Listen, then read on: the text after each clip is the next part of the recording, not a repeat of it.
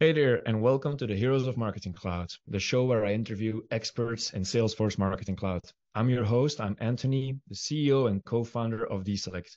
Today on the show, I have with me Aaron Beatty. Aaron has been active in the Marketing Cloud industry for a decade. We talk about his new firm that he created, Engage Evolution. We also talk about how Spring does one-on-one email personalization, something that Aaron was involved in. We talk about Data Cloud, AI, and also some advice for new Salesforce Marketing Cloud customers. Welcome to the show. Hey, super happy to be here. Thanks for having me. It's absolutely a pleasure. It's been a few months now, a few weeks now since we saw each other at Dreamforce. I was very happy hmm to have been able to meet you face to face, and I'm very excited to have you here today. For our audience sake, can you tell us a bit about yourself, your background, and ultimately what led you to found Engage Evolution? Sure, yeah. So I'm going to do my best to give the cliff notes. Otherwise, I don't know how much time we have for the podcast, but I have a tendency to go into way too much detail. So, um, I will give you the quick background, which is that I started in aerospace engineering. I worked for Northrop Grumman on the C-17 Globemaster III aircraft for a while. Then I switched into professional theater, which, is a natural jump for most people to go from aerospace engineering to professional theater. I heard about But that. right, yeah. Doing that though, I was a master scenic carpenter and a house manager. And then I did some time in retail. I worked for Apple for about 8 years. And then once I was ready to start a family, it was time to find something that was a little more friendly to that. And that's when I started learning about Exact Target and later Salesforce Marketing Cloud. And so that was in 2012.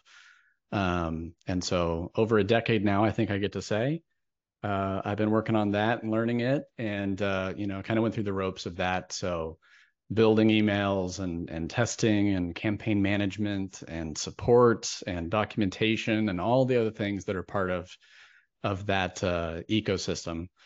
And just kind of been working my way up the ladder for a while. And my last position was as a director of a group of a Salesforce Marketing Cloud practice. And ultimately, I guess I would say frustrated that sometimes it feels like the larger an organization gets, the more it stops listening to their people, stops listening to their customers, and it starts to feel like a Herculean effort to try to get anything done or to try to get things changed from how they always were. And so ultimately, those frustrations led me to feel like I had no other choice but to start my own Salesforce Marketing Cloud practice. And so that's what happened in February of this year. And so I've been doing that ever since. And not a huge length of time there, but things seem to be going well, and I'm really enjoying What a background. I would love to it. further explore what you're currently doing, but there were a few things you said that I thought were interesting. So it continues to amaze me how much of a variation there is amongst marketing automation professionals. In fact, a few hmm interviews ago, I interviewed one of our own, Eduardo, who leads our customer success team, and he hmm originally started his career programming satellites. Oh wow, yeah. Yeah, so um, I almost think also that having that variety, for sure, the real life experience helps, I think, for any marketing experience, but Yeah. sometimes just having worked in these very technical industries can definitely set you on the right track to deal with marketing automation because it's so complex. Yeah, it is and definitely can be. I think for me, my background, I can look at every job that I've had and pick out little things, that I picked up, while I was in engineering, little things I picked up when I was in retail and sales and a bunch of things while I was at Apple. And that's impacted how I run my own company. It's impacted how I treat customers and colleagues. And it ultimately changes what I look for in a Salesforce Marketing Cloud uh, employee too. Like what am I looking for from people that I want to join my company as we grow? It's all influenced by that background. But yeah, there's not a I mean, there probably is now a digital marketing or marketing automation degree. But yeah, I didn't go through anything even close to that.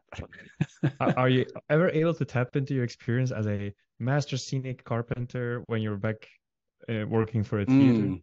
Mm, mm. Um, I suppose if I really wanted to, my parents at one point wanted me to be an architect, and I was never really that interested in that. And then I got into building sets and stuff like that, and being a master scenic carpenter. And what you do there, I'm not necessarily coming up with what the set's going to look like. There's a designer for that. But then they give you some crazy thing to build, and you've got to figure out, the structures that are maybe behind the scenes, and how it's all going to fit together and still manage to support an actor's weight, or not hurt somebody when they're on stage, lost in their character, and not paying attention to how fragile that set piece may or may not be. So so there's I suppose some of that in that, in my job now, it's the same kind of thing. A designer or a client will come and say, here's the finished thing that I want, but we have no idea how to get there. And so much like an architect or a scenic carpenter, you're kind of figuring out the behind the scenes elements, and the data architecture and the data structures that are supporting that end piece. And hopefully when you're done, it's not fragile, and it's sustainable, and it's scalable, just like you would want from, a scenic piece in a theater. I love how you meticulously broke that down and brought the abstraction layer that provides some similarity between something as varied as being a carpenter in the theater industry Yeah. and marketing Yeah, automation. I mean, the only difference is I'm not using any trig or anything like that. That's just reserved for when I'm helping my 13-year-old with her homework. But everything else, I haven't had to touch that kind of stuff as part of the. There's very little math, although starting to get into AI and language models, and there's a ton of math and calculations involved in that. So who knows? I may have to start picking that up too. It's interesting that you mentioned that, because I was going to ask for Engage Evolution, the company you started relatively recently. Mm-hmm. Do you already have a sense of this is going to be your focus, whether it's functionally what you want to do in Marketing Cloud, or maybe a focus in terms of types of customer you want to serve? Do you have an Mm-hmm. idea already what your ICP is and so on? So yeah, I mean, we are founded as a Salesforce Marketing Cloud partner, and really focused in on that whole suite of software. So that will, I'm sure, change. And if we leave it up to Salesforce, I'm sure it will change names another 3 or 4 times just in the next year. but so that's what used to be Pardot, what used to be ExactTarget, and Data Cloud, and all the other pieces that are part of quote unquote Marketing Cloud is where we focus. And as far as verticals, I got a lot of advice when I started that I really needed to focus in on a vertical, like pick your lane. And I felt like that was good advice, and also really difficult advice to follow, because I have a lot of friends working in a lot of different industries, and I'd like to be able to help them out kind of wherever they are. And if they're using Marketing Cloud, odds are I have some kind of insight or best practices into at least what I think they should be doing with their platform. And so, right out of the gate, I had, financial services clients, I had nonprofit, I had some commercial. And as long as you can speak the language of those different verticals, the solutions can have a lot of similarities. It's just the kind of code switching you're using in your language to discuss it. So are you talking about subscribers? Are you talking about constituents? Are you talking about fundraising? Are you talking about development? Are you talking about sales? And there's a ton of overlap on all those different kind of code words that those different industries use. But at the end of the day, the solutions in Marketing Cloud are going to be largely, based on the same structures and platform capabilities that you have on any vertical. So That's a long-winded way to say no. I haven't really landed on a single a vertical, and as a startup, it's going to be hard for me to say no if somebody wants my help because they're Sure. in, not my core vertical or whatever. So No, that's and kind of how it's played out so far.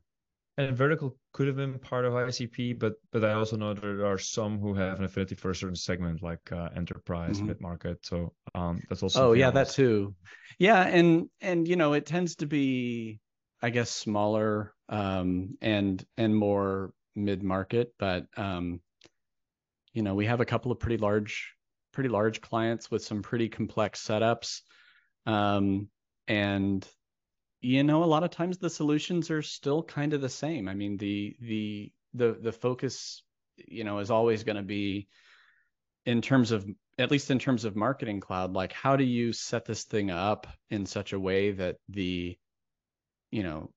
perhaps just a marketer, like a business user, is able to get in there and get what they need without needing to be able to write SQL or do other things that is not in most marketers' bag of tricks.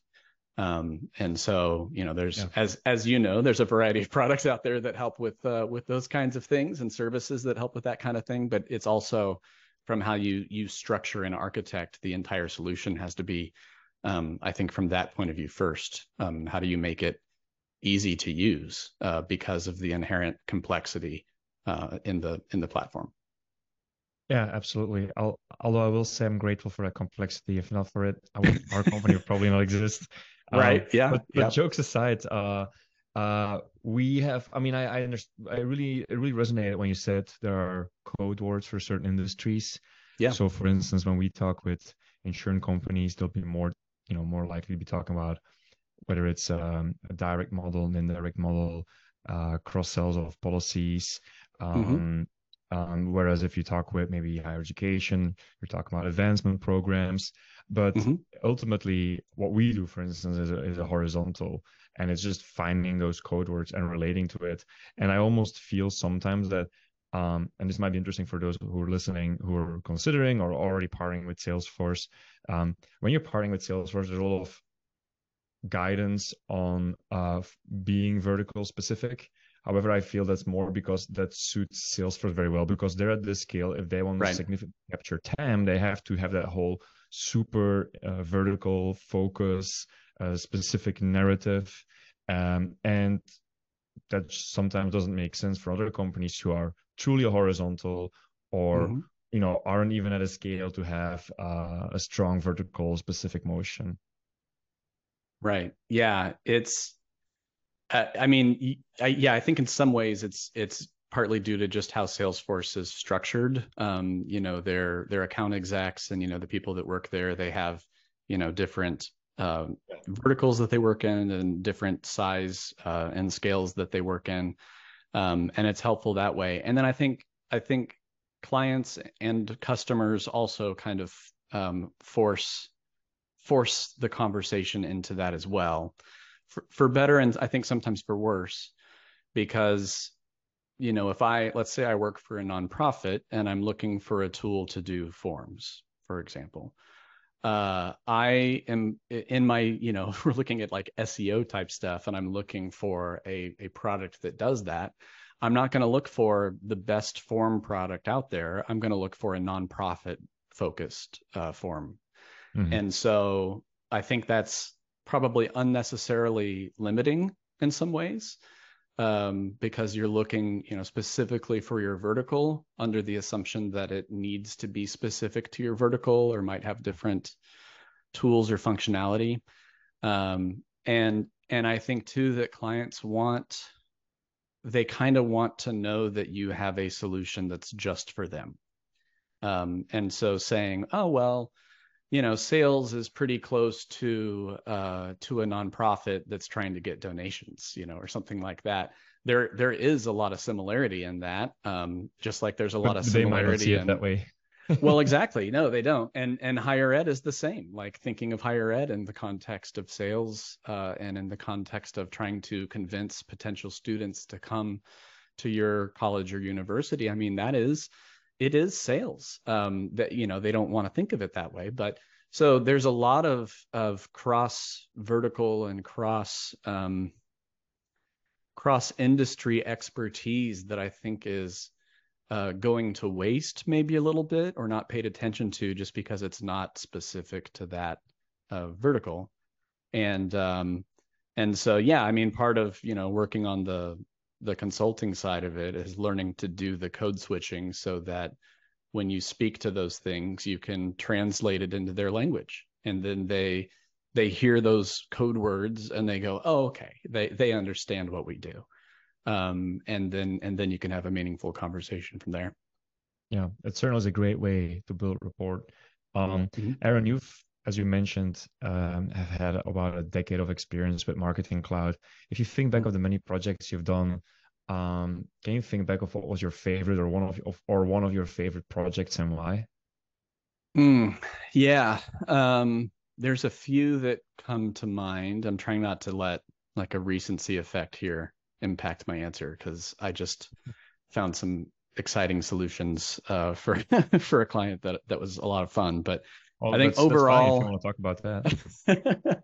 well, I'll go with I worked with Teespring a while ago, and they've kind of morphed their business since I worked with them, but at the time they really were just kind of a custom t-shirt print shop. And now actually they've changed names. I think they're just Spring now. But anyway, their request was they wanted an email that could go out that would be personalized for people. And so what we ended up doing is writing a lot of AMP script, which is, as you know, one of the native languages for Marketing Cloud. And then I think there was some SQL involved behind the scenes, but basically it was an email that sent each person their own unique email, and it would populate the email with the top selling t-shirts of the different categories from which they had most often purchased. And so each person that received an email was going to get their own unique email, not even like based on a segment. It was really kind of a one-to-one thing, just based on having access to the catalog, and then having access to purchase data, and then having access to the most popular shirts that we're selling. So that was a really fun one, and one of those that was like lots of late nights trying to get the email to do the thing, and then finally at like 4 a.m. you get the thing to populate correctly, and it's just it's amazing when you get to show the client the next day, kind of a thing. So that was really fun. And really most of the really fun projects that I've had have been along those lines, in kind of figuring out how to increase segmentation and get closer to having a one-to-one experience on the email, versus saying you are one of 200,000 people in the segment, to really treat each person as an individual based on their data. And that's been kind of the holy grail in email marketing, and also something that's been ridiculously difficult to do. Oh, I can imagine. And by the way, I can confirm that Teespring has been renamed Spring. I just looked it up. Yeah. But it's a cool brand, and it sounded like you reached, or at least approximated very closely, a one-to-one communication. I suppose maybe people who did similar purchases in similar product categories with that brand, they might have still gotten somewhat similar recommendations, if not the same. But share with us, like, why were the all-nighters necessary? So what were the bottlenecks in getting to that vision of one-on-one communication? I think probably part of that is just my I feel like there's probably a bit of imposter syndrome there, in that when I go to develop or build something, I feel like, well, I'm like a junior developer, like a junior engineer. Like I can get by, I can make it work, but it tends to be a lot of trial and error. Like, you write the code and it comes close, it almost does it, or it just gives you error after error, and you just can't get to the point where it's actually making it all the way through and displaying a preview properly. So So I think for me, it's a lot of that. And who knows, maybe your most experienced engineers and developers are exactly the same way. But I envision somebody in my mind's eye, like a really experienced developer, just sitting down and just from their brain directly into the code, and they just write the exact code, and then they hit, send, and it's perfect. Like that's in my brain. That's how somebody that really knows what they're doing would do it. And for me, it's lots and lots of trial and error. And so that ends up being late nights working on stuff. And by the way, not working late because it's there's like a deadline that needs to be hit, but mostly because I'm like in the zone, like I'm Oh making yeah. progress. I'm really close to getting it, and I'm having fun doing it. And so I lose track of time, and then I look up and I'm going, oh, it's time for my daughter to wake up and get on the bus, or So it's more from that, just like being like really focused in on something until you crack it. Oh no, I definitely recognize that feeling. I don't do any coding anymore these days, but in the early days for Deselect even I did. And it's definitely a good medium to enter that state of flow, as psychologists Mm-hmm. would call it. Um, and I do think, by the way, as a a little side note, I do think even the best engineers have to do this kind of trial and error or something Oh just yeah, to yeah, I'm code that sure. works organic. I don't think anyone can just A to Z type out a whole piece of functional code. That would be probably like a freak of a person. Uh, um, Yes. but what I've always found helpful is to, rather than just starting to come up with a good architecture, break down functionality into modules, and then work my way through those modules. And when you Mm-hmm. destructure it like that, then um, there's a lot less frustration and iterations afterwards. Yeah, yeah, I would agree with that. I'm not always as good at doing that, but I definitely have a smoother workflow when I have a properly documented plan with requirements and goals and pseudocode prior to just kind of hopping in, and then saving early and often, and saving iterations of code so that I can go back a step or two if I need to, or if I break something. I'm just not always as good at being that organized. And sometimes I just want to hop in and get my hands dirty. Sure. Well, I'd still love to stay with this example of this project a little bit longer because I'm kind of curious Mm-hmm. what did the data architecture look like? Because I'm trying to sort of imagine what do you need to do a communication like that. So Mm-hmm. presumably you need to store per customer their most favorite product categories. So that is based on purchase data, maybe with some Mm-hmm. SQL that updates into a Mm-hmm. table. But then you want to personalize based on the layered product. So do you load a product catalog and is that linked to a content? Yeah, yeah. So I mean, Yeah. I think you kind of talked it out there. So it's largely that. So the main thing that you need is a product catalog. And if that catalog has predefined categories. So like in their implementation, I think they had like, there's like patriotic t-shirts, there are like music t-shirts, there are t-shirts by like keyword. So like, if you search for teacher, you might get, a bunch of t-shirts for what it's like to be a teacher. And if you search for engineer, then you might get a bunch of different kind of funny shirts for engineer. So it was a lot of like keyword based products in a product catalog, and then they always had an image that they would show on their website for all the t-shirts. So I had access to all of that. So between that and the transactional data, that's really it. And then the sequel is just looking for each person their last X purchases, and then looking at the categories of t-shirts that they purchased, and then trying to kind of discern their top, however many categories, based on whatever it is that we're trying to do. So sometimes you can just use that um, implicit preference based on what they're purchasing. I have had some situations that are kind of similar to that, where we've been able to combine the transactional um, data along with the preference data from their like preference center, and then combine that with their viewing data based on like the things that they're looking at on their website, and then trying to kind of combine all of that through a series of SQL queries or what have you to try to kind of guess the top things that somebody might be interested in. And usually, you know, the longer ago that they did that, the less impact it's going to have on your final scores and that kind of stuff. So you can make it as complicated as you want to, but it's usually some semblance of those pieces of data that you recombine into an email. It's also interesting that you can combine implicit and explicit preferences. And I would wonder then what actually makes more impact if you would like A/B test it and see if people respond more to their explicit or implicit preferences. I'm going to guess implicit.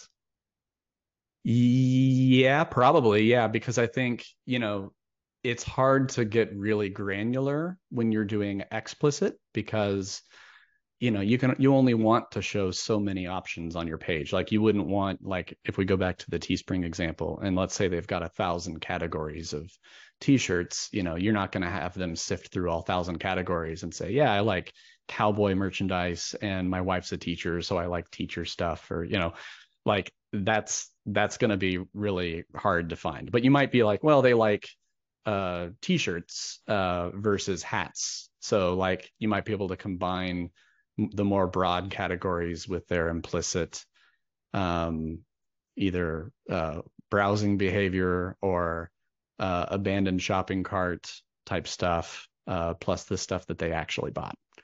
And I think the thing that's hard with that to really get right, which probably nobody does, is like, when is somebody going to buy something one time for a specific use versus that's the thing that they like to buy, you know, like if I'm on the home shopping page and I bought a set of sheets or something like that, that's probably not going to be something I'm going to buy all the time. It doesn't mean I just love buying sheets. It means I needed a set of sheets. I bought them. Now I'm done with that.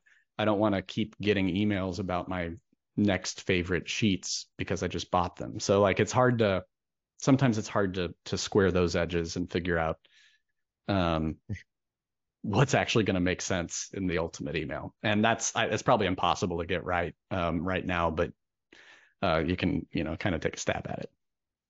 Now for spring, they probably constantly have new content available. So how do you make sure that you can actually show the last category winners to those customers? Is it integrated with some kind of external CMS, or is there like a process of constantly updating the latest image for the coolest new shirts? How does that work? Yeah, I think it's been a hot second. So I don't remember all the details for them specifically, but generally speaking, you know, if we're looking at top products, you know, it's likely not going to include anything that's brand new because there needs to be data to support that it's a hot product, meaning enough purchase history or whatever to say, okay, this is a thing that people like. And so it ends up just being, you know, in marketing cloud parlance, it ends up being a data extension that's getting updated every, you know, probably day or two with the current most popular items of the different categories. And then you take it from there. So that's at least how that one worked to my recollection. All right. Thanks for sharing. Well, talking about hot products, let's shift the conversation a bit to all the stuff we heard at Dreamforce.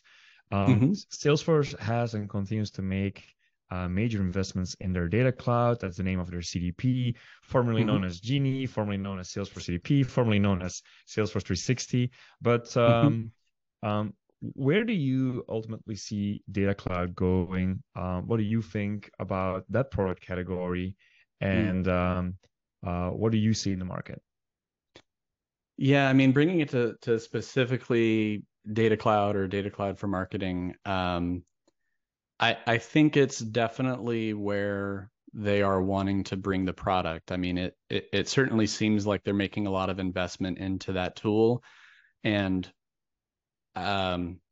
I hate to say at the expense of like marketing cloud engagement or something like that, but it does kind of seem like a lot of the energy and the new AI based tools and marketing GPT and all that. It you would expect it, I think, to be in marketing cloud engagement or marketing cloud account engagement, and instead it's in data cloud.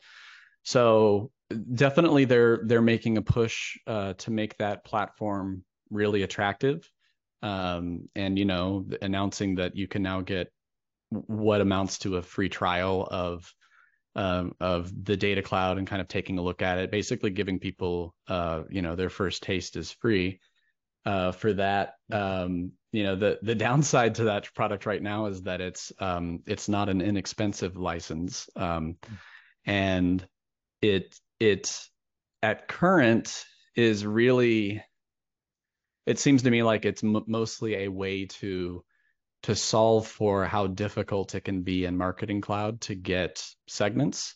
And so it's a way for Salesforce to sell a product to make that part of another one of their products a little easier to use. But they are, rapidly advancing the capability of that tool. And I think the kind of end user, the way that it's being framed is more, you've got your CRM data, but your CRM data isn't everything. You've also got data on the web, and you've got data based on your social networks, and you've got data from all of your advertising. And so you've got all these pieces of data in addition to CRM, and that's a place where you can bring it all together and create profiles and kind of flatten the data, and then activate it through journeys or through let's see what it's called now, Marketing Cloud Personalization, or back into CRM. And so I don't know. I'm really torn on it. I think it's going to grow into a thing that's going to be really attractive for folks, but it's a little bit of a hard sell at the moment for at least most of the smaller organizations. It's a pretty big lift. Oh, that's fair, I think. And for those more well-versed in the Salesforce ecosystem, we all know that Salesforce's platform really consists of often different infrastructure, different databases because of the acquisitions it has done over the years. What I do find exciting is that there's going to be, well, hopefully will become a common ground for all these platforms, which will make integration a lot easier, if not just completely unnecessary in case of certain capabilities. But I think we're still some way, there's still some road to be traveled before we get there. Yeah, I think so. I think for those of us that rely on this ecosystem for our livelihood, it's still an open question for where we should be investing our time and effort, and training and certifications and all that kind of stuff. Like where are things headed? It definitely, just based on the things that Salesforce has been saying, it definitely feels like data cloud is one of those areas where, to your point, it's a common ground for development, and the newer stuff is all coming out of that same platform. So I think that's where things are headed. But man, there's just so much existing technical structure and debt in all of these other tools that for Salesforce as a company, I don't know how they begin to bring all that stuff together, but yeah, I think that's going to be an important part of their strategy. Absolutely. Another thing we heard a lot about at Dreamforce is AI. It was kind of hard to escape that phrase. You already alluded to the phrase earlier at the start of the conversation, although maybe you were rather referring to your personal use of AI. I'm not sure. Yeah, I mean, it's definitely right now. It's definitely the buzzword du jour, right? And my standing joke was like, walk around and go, "Who's Al? Why does everybody keep talking about Al?" Yeah, I mean, yeah, it's inescapable. It's definitely blown up, obviously, in the last year with ChatGPT, and then all the other tools that have come around as a result. I am of the opinion that that I think it will get us to a place where we can really do that one-to-one marketing engagement. And I think it's really going to expedite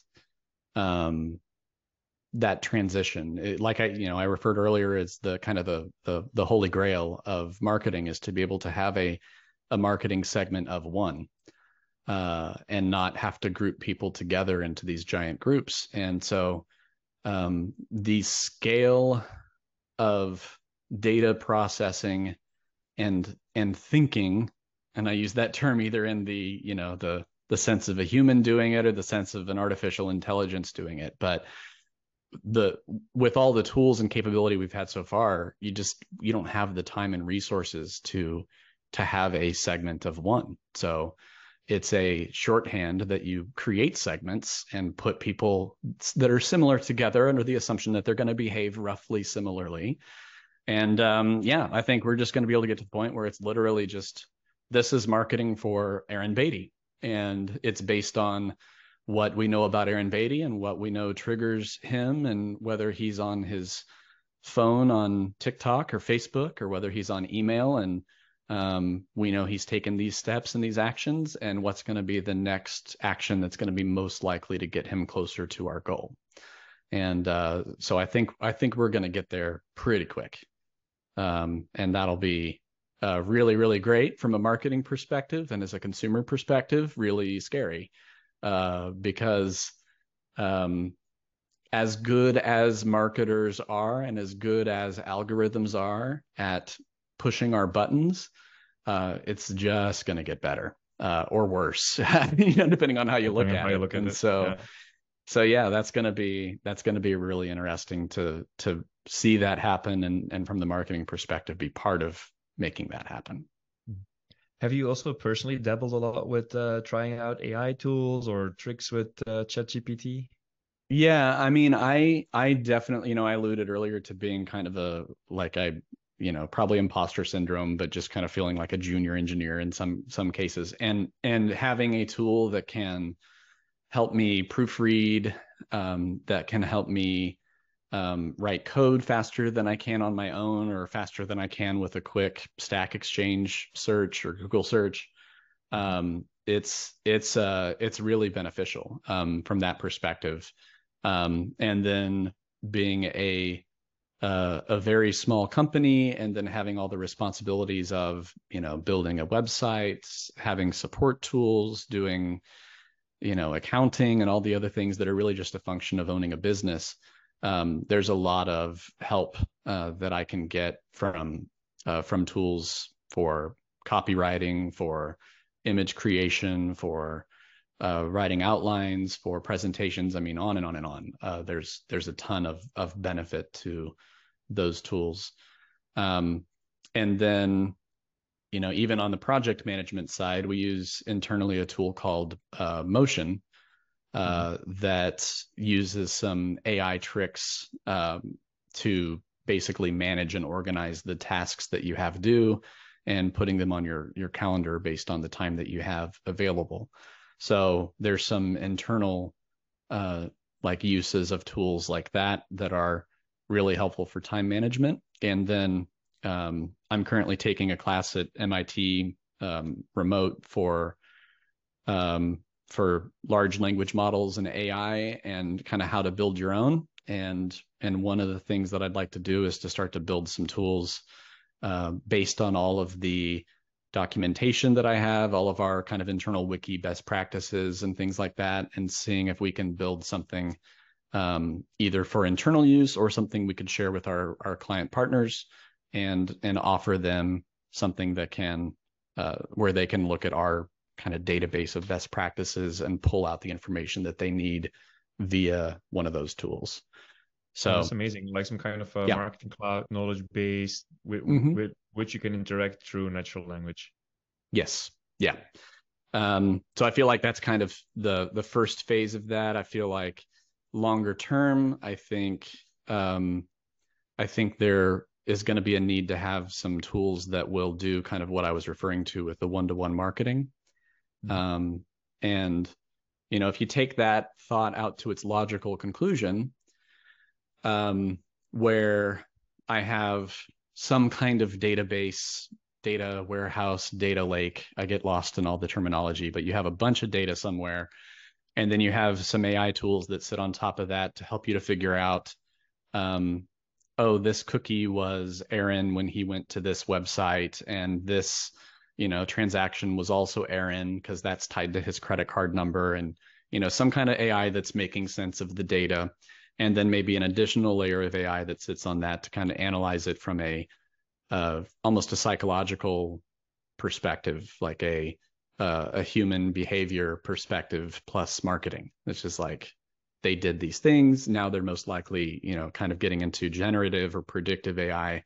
Like this is their next most likely thing that either we want them to do to increase profits, or we want them to do to donate to our cause, or we want them to do to go to our university, or whatever the whatever the use case is. And then to send them a message through whatever channel makes the most sense, to try to move them, one step closer to that goal. And if you've got a system that can do that, then you don't really need much in the way of an AI. You don't really need much in the way of like a pre-planned journey or automation. It's really just the system kind of looking at each person and seeing if there's any communication we can send to them that will increase the odds of them doing what we want them to do. Awesome. It actually ties in to some stuff we do as well. We are already integrating a bunch of AI capabilities, into our product. In fact, for this segment, we are already in alpha with people using natural language to create segments. And not just that it generates SQL, but it's actually, visible in our UI. So also non-technical users can actually understand what's going on. So it's kind of cool because we also want to integrate speech to text. So soon you'll be able to just shout at your laptop to build a segment. I can't wait to do that. Right. I already do that. Actually, it just doesn't listen. It just doesn't listen. So it'll be, so that'll be great. I'll be like, dang it, do this thing. And it'll be like, okay, it's done. I'll be like, oh, great.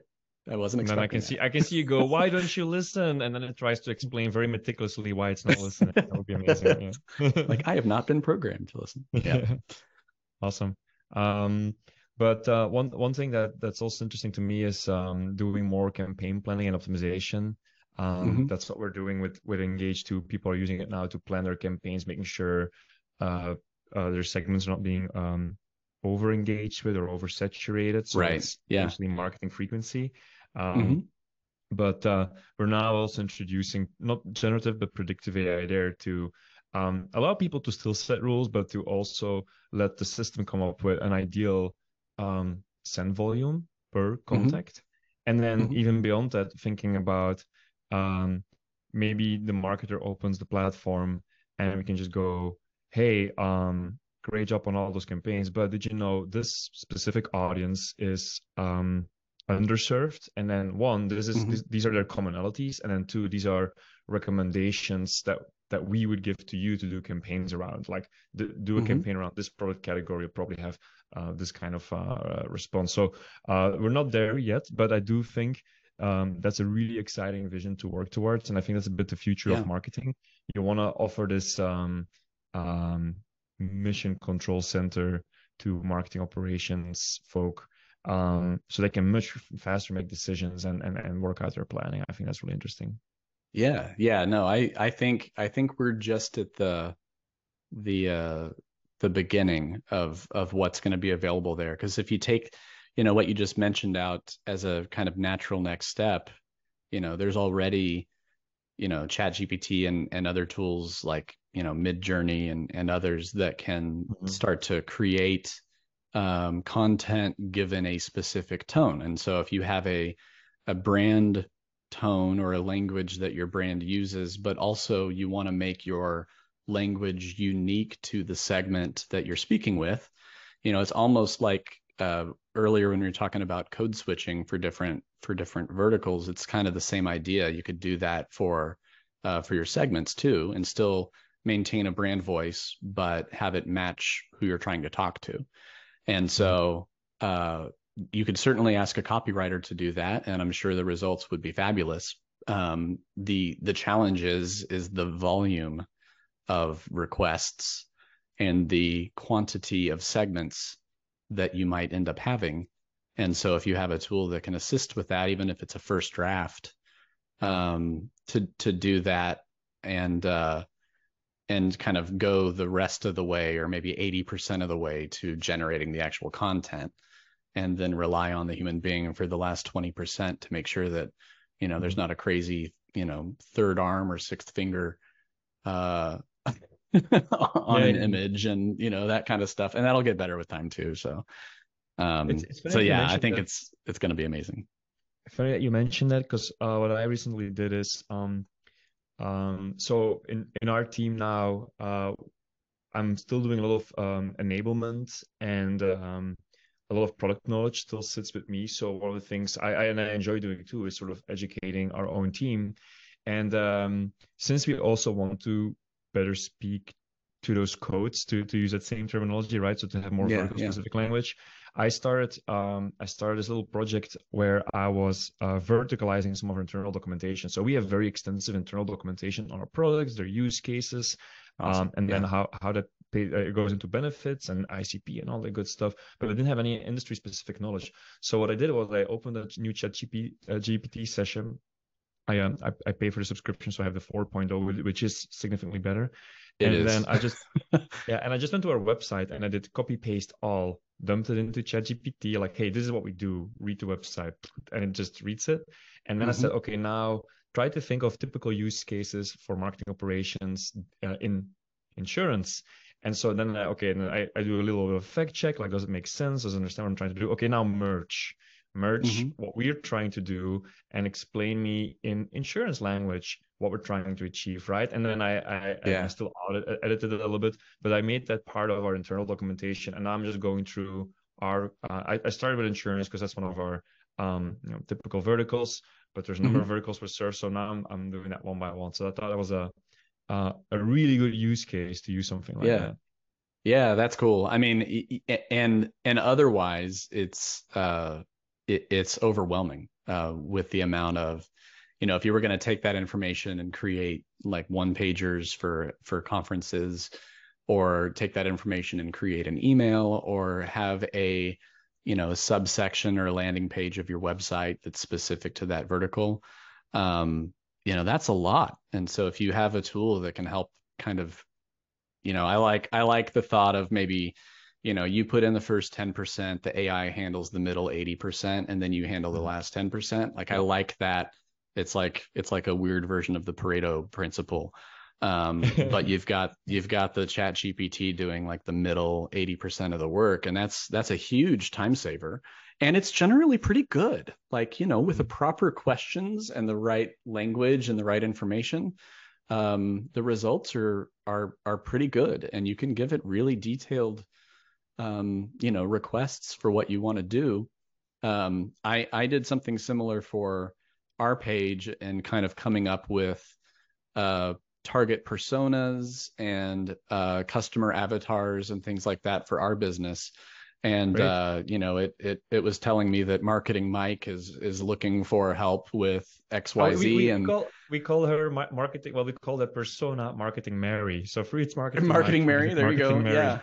Yeah. I got Marketing Mike out of Chat GPT, and but like, you can dig into, so for this personas, what's their greatest fear? What are the things that they're terrified about? What are the things that are driving them to make decisions? And so you can start asking it some really interesting questions about what might be driving some of the psychological behavior and like motivations of somebody making a purchase. And it's hard to know whether the results are accurate, or whether they're true to somebody's like psychological needs. But when I read it, I'm like, okay, yeah, I mean, that sounds right. Like, I can see myself in that person's shoes and think, yeah, I'm scared to fall behind in technology, or I'm scared with joining with a partner that's going to just take my money and run, or they're going to they're not going to give me the service that they promised up front. And so, it'll lay all that stuff out, which you can then turn into marketing, and kind of target those behaviors and those thoughts with, we're going to solve those problems and not just here's our product, here's what it does. Because, most people don't buy stuff that way. So, yeah, it's cool. It's an amazing tool. You also mentioned Midjourney. I've heard several people mention it. I Mm-hmm. haven't had a look at it yet. Is it significantly better to write content? Because I do find ChatGPT, the content it generates can be a little bit generic and dry. Yeah. So Midjourney is more of an image creation tool. It and it is really sorry, good at that. then you Yeah. yeah, you referred earlier to some other tool. Then my mistake. You referred only Yeah, to tools that can use your tone of voice. I Yeah. did refer to Midjourney, but I'm thinking of it more in the context of, if you're going to build an email or a blog or whatever, and you need both to generate an outline or some content. And then generally speaking, you're going to have some kind of imagery to go with it. And so Midjourney is a really great tool for that. The weird thing about it, though, is that it runs through Discord. And so it's a little weird that you have to download like effectively a chat client in Discord, and then install the Midjourney bot, and then you can ask it to do things. But it does a phenomenal job, and it craves detail, so you can tell it. In fact, you can use ChatGPT to generate a prompt for Midjourney, and get its help to get exactly what you're looking for it to create. So it's great. But yeah, for me, those are the primary two tools that I use. I know there's probably, millions of other options out there at this point, but I'm like you. I paid for the fancier access and, to have API access and to have ChatGPT 4. It's so good. I haven't really needed to try any of the other tools yet. Awesome. Well, before we round up, I was wondering, Aaron, if you have any parting advice. You worked with so many customers, you're taking on new customers. What is something a new Salesforce Marketing Cloud customer should be aware of? What are what's some good advice you can give to avoid some common pitfalls? I think the thing that I see happen all the time is that a lot of times a client, a customer will be looking to replace their CRM and build out Marketing Cloud and do all that kind of all at the same time. Like they get a nice big budget or grant or whatever to go build this thing out. And what I see happen all the time that drives me a little bit crazy is a ton of time, effort, and resources will be put into the CRM side of that equation. And then the afterthought is, well, what are we going to do with that information once we get it all centralized? And so, inevitably, Marketing Cloud or some kind of outbound communication thing is one of the systems that will utilize that CRM data. And so as somebody that works in that space, it's always frustrating when, let's say a company has $1 million budget. They're going to want to spend as close to $1 million as they can on the CRM. And then they go, oh yeah, we also want to be able to send emails. And so that ends up being the $10,000 project to the $990,000 CRM project. And it, not to say they should be 50-50, but there definitely should be a lot more investment in the, what are you going to do with the data?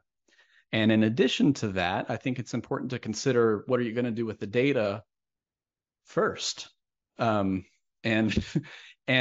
for a lot of these setups, it's last. It's the initial investment and time and resources is spent in what data do we have, where is it, and how do we structure and organize it so that it's all in the same place. That's effectively what you're doing with the CRM. Yeah. But they're not thinking about, what are we going to do with it from there? How are we going to use it? What are our use cases? And so I feel like a lot of places get that backwards. They need to do that first and then go work on the data. I think that's very sound advice. I would also second that by saying that Marketing Cloud ultimately is a data-driven product. And so you do have to start thinking about the data first, and then all the good stuff can follow if you start with that. Aaron, it's been a pleasure. It's again a great pleasure to speak with you. I feel there's so much more we can explore, but our time's We up could for keep today. talking for another hour or two, probably, but yeah. I do think so. Yes. Well, but thank you for being here with us today, and I wish you a great day. Absolutely. Thanks so much for having me. It was fun. Thank you for watching Heroes of Marketing Cloud. I hope you enjoyed the show. Don't forget to subscribe to stay up to date about future interviews with fellow marketing champions.